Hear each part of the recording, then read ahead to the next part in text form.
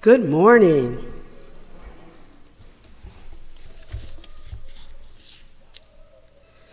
We are in the second Sunday of a three-part series looking at love languages. Last Sunday we talked about words of affirmation, and today, through the sermon, we will reflect on acts of services and quality time.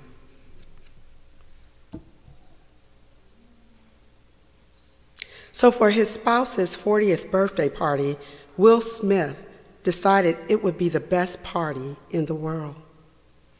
He started planning 3 years in advance. On her 37th birthday, he hired a team to help him orchestrate this birthday party. This was going to be the birthday party that people talked about. He did a documentary researching his wife's background. He found voice tapes of her grandmother's voice. And with a room full of people, she heard intimate disclosure from a lady that she loved, followed by a mini concert by the Mary J. Blige. Her 40th birthday party became this project to show her just how much he loved her. Will Smith gets an A+ for acts of service. Other spouses commented, "I wish I had a loved one like Will to love up on me." But by day 2, Jada is feeling overwhelmed. All she had wanted was intimate time with her family. The bling bling had never excited her. Will had assured her when he was planning her birthday party that he had this. She kept trying to tell him her love language was quality time. Will had it. He had it until he didn't. Often we speak to others the love language that is mostly comfortable to us. We speak to others often in our own love language. And then we don't understand why people are not as receptive. I'm just trying to love you. Can't you see how much I love you? Why can't Jada see I did all this for her? I love her to the moon and back. Except Jada doesn't like acts of service. Jada likes quality one-on-one time with a few intimate people she cares about. This is where we enter the biblical text today. 2 sisters sharing space with 2 different love languages. And a guest who's coming who excels at the first language, words of affirmation. So Martha, similar to Will, is like, we got guests coming to town. Martha is in work mode. It's time to clean the house. It's time to get the groceries. It's time to prep the food. It's time to ensure accommodations are up to par. It's time to create a mood and a vibe. It's time to put the china and set the table. It's time to burn the scented candles. It's time to go all out because Jesus is coming to our house today. Oops, he's already here. I imagine sweat pouring from Martha's face with some anxiety and stress threatening to undo her. So let's pause and give a shout out for the Marthas in our life. You got the lovers, you got the dreamers, you got the folks who envision, you got the fighters, you got the protectors, you got the drama kings and queens, you got the wannabe have-beens and washed-ups. And while all of that is happening, the Marthas of this world are making it happen. They are the doers. They can take a little bit of this and a little bit of that and make something out of almost nothing. Our world needs them. They show up faithfully, they are loyal, and rarely do we appreciate them because they're always there. We come to rely on them without even knowing how much we're leaning on them. I was looking at our annual report and seeing a bunch of Marthas in our annual report. The Marthas have always had us. And so Martha is like, Mary, pull your weight. Jesus, Jesus, Jesus. I might get by with a little help from Mary today. If Mary would just get up off her blessed assurance, I need some help. Mary is in a zone. but Martha is in a funk. We need our Marthas, but we also need our Marys. That causes us to ponder. We need our Marys to help us to slow down. We need our Marys to say pause. We need our Marys to say, hey, let's stop. We need our Marys to help us enjoy the moment.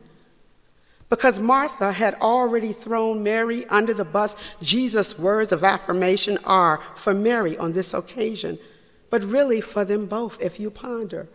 Martha Mary has chosen to sit at the red table today.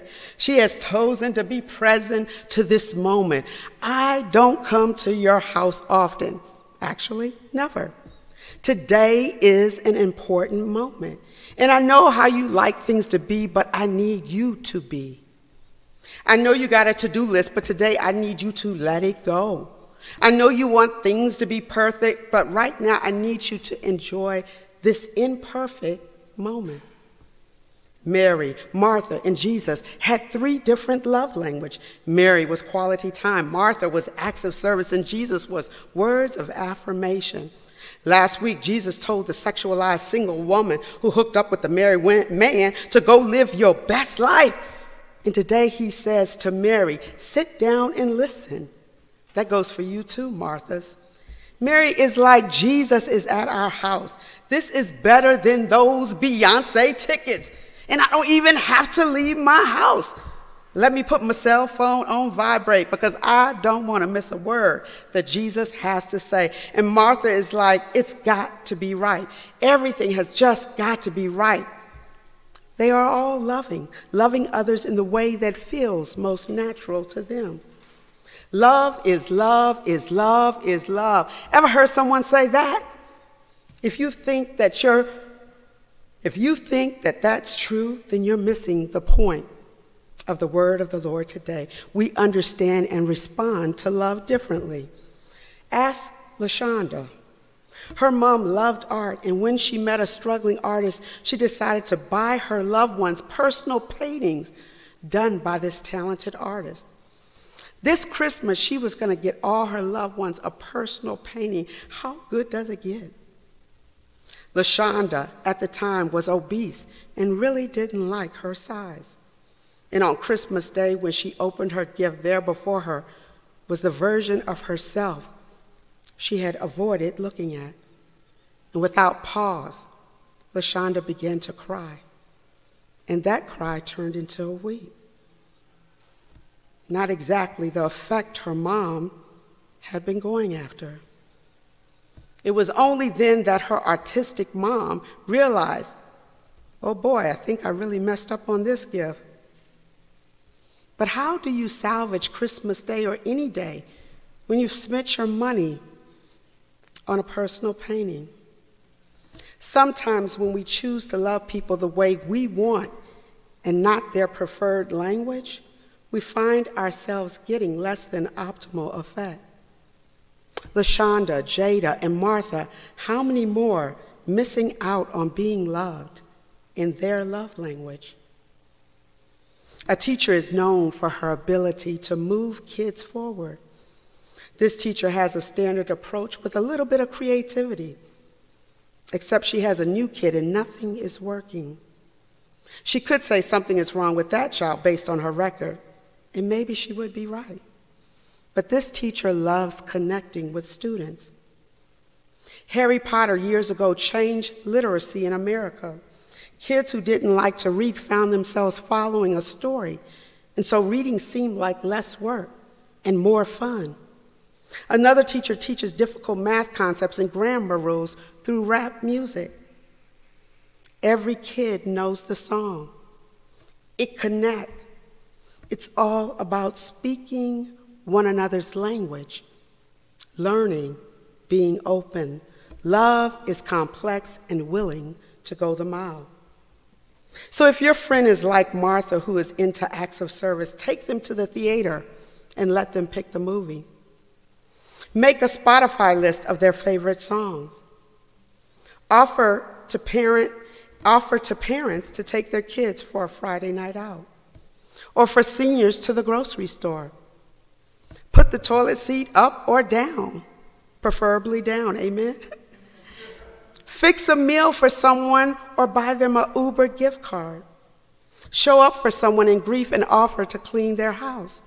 Pamper or give someone a spa gift card. Subscribe someone to their favorite magazine. Provide tech support for your not tech-savvy friend.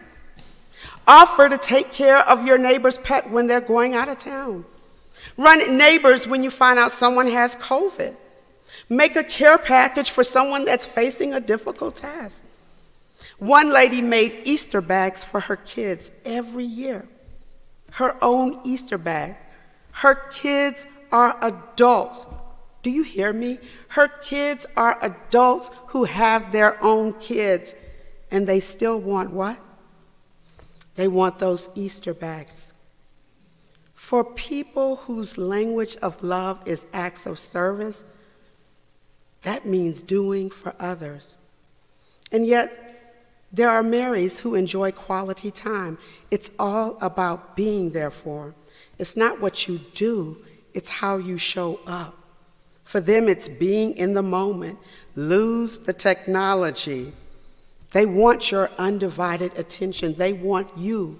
Find time on your schedule to hang out with them. Pick them up and surprise them. The surprise won't matter because it's all about spending time with you. Take them to a cooking class. Have a Netflix binge night. Pack a picnic and eat on the lake or winter mix. Build a fire on the lake. Read a book together. Plan a day trip. Play a game.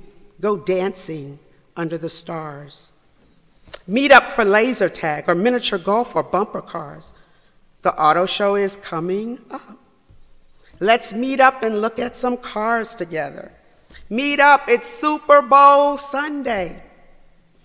When we take time to learn someone's language, it can only improve the flow of love between us. There's this beautiful song that says, "'Cause your love is my love, and my love is your love." It would take an eternity to break us, and the chains of Amistad couldn't hold us. When we speak other people's language, we see them light up. We connect. We touch souls. Helen Keller was born intelligent and smart. She learned how to talk and walk relatively easy. And then at 18 months, Helen Keller got sick. And at the end of that sickness, she was deaf and she was blind. But she was still intelligent and smart. But she was locked in a world all by herself. Her parents were devastated. How do we communicate to her? How do we get to her? How do we make sure she knows that she is loved? How do we nourish her? How do we cultivate her? And they found a teacher, found a couple of teachers, and it seemed like nothing was working. And then one teacher found a connection with water. Water. One teacher broke through, and when that teacher connected, it was on. Let us find ways to one another. Once we find our loved one's language of love, let it be on. And we can sing too. Your love is my love. Come on, y'all. And my love is your love. Your love is my love, and my love is your love. And it would take an eternity to break us united. So while February the 14th is Humans' Day to celebrate love, every day is Christians' Day to love one another. Amen. I'm curious, how many of you think your language of love is words of affirmation? How many of you think that your language of love is words of affirmation? Okay, a couple people. Couple of people, maybe. You're thinking about it, Ann. We're going to have next week, and I'm going to ask folks, really, when we've talked on all 5 languages, how many of you think your language of love is acts of service? You're a Martha. You feeling that acts of service. Get up off your blessed assurance and help me out. Okay, we got some Marthas in here, I knew that. How many of you, it's quality time? Give me quality time with my boo or whomever. And it is on. Quality time.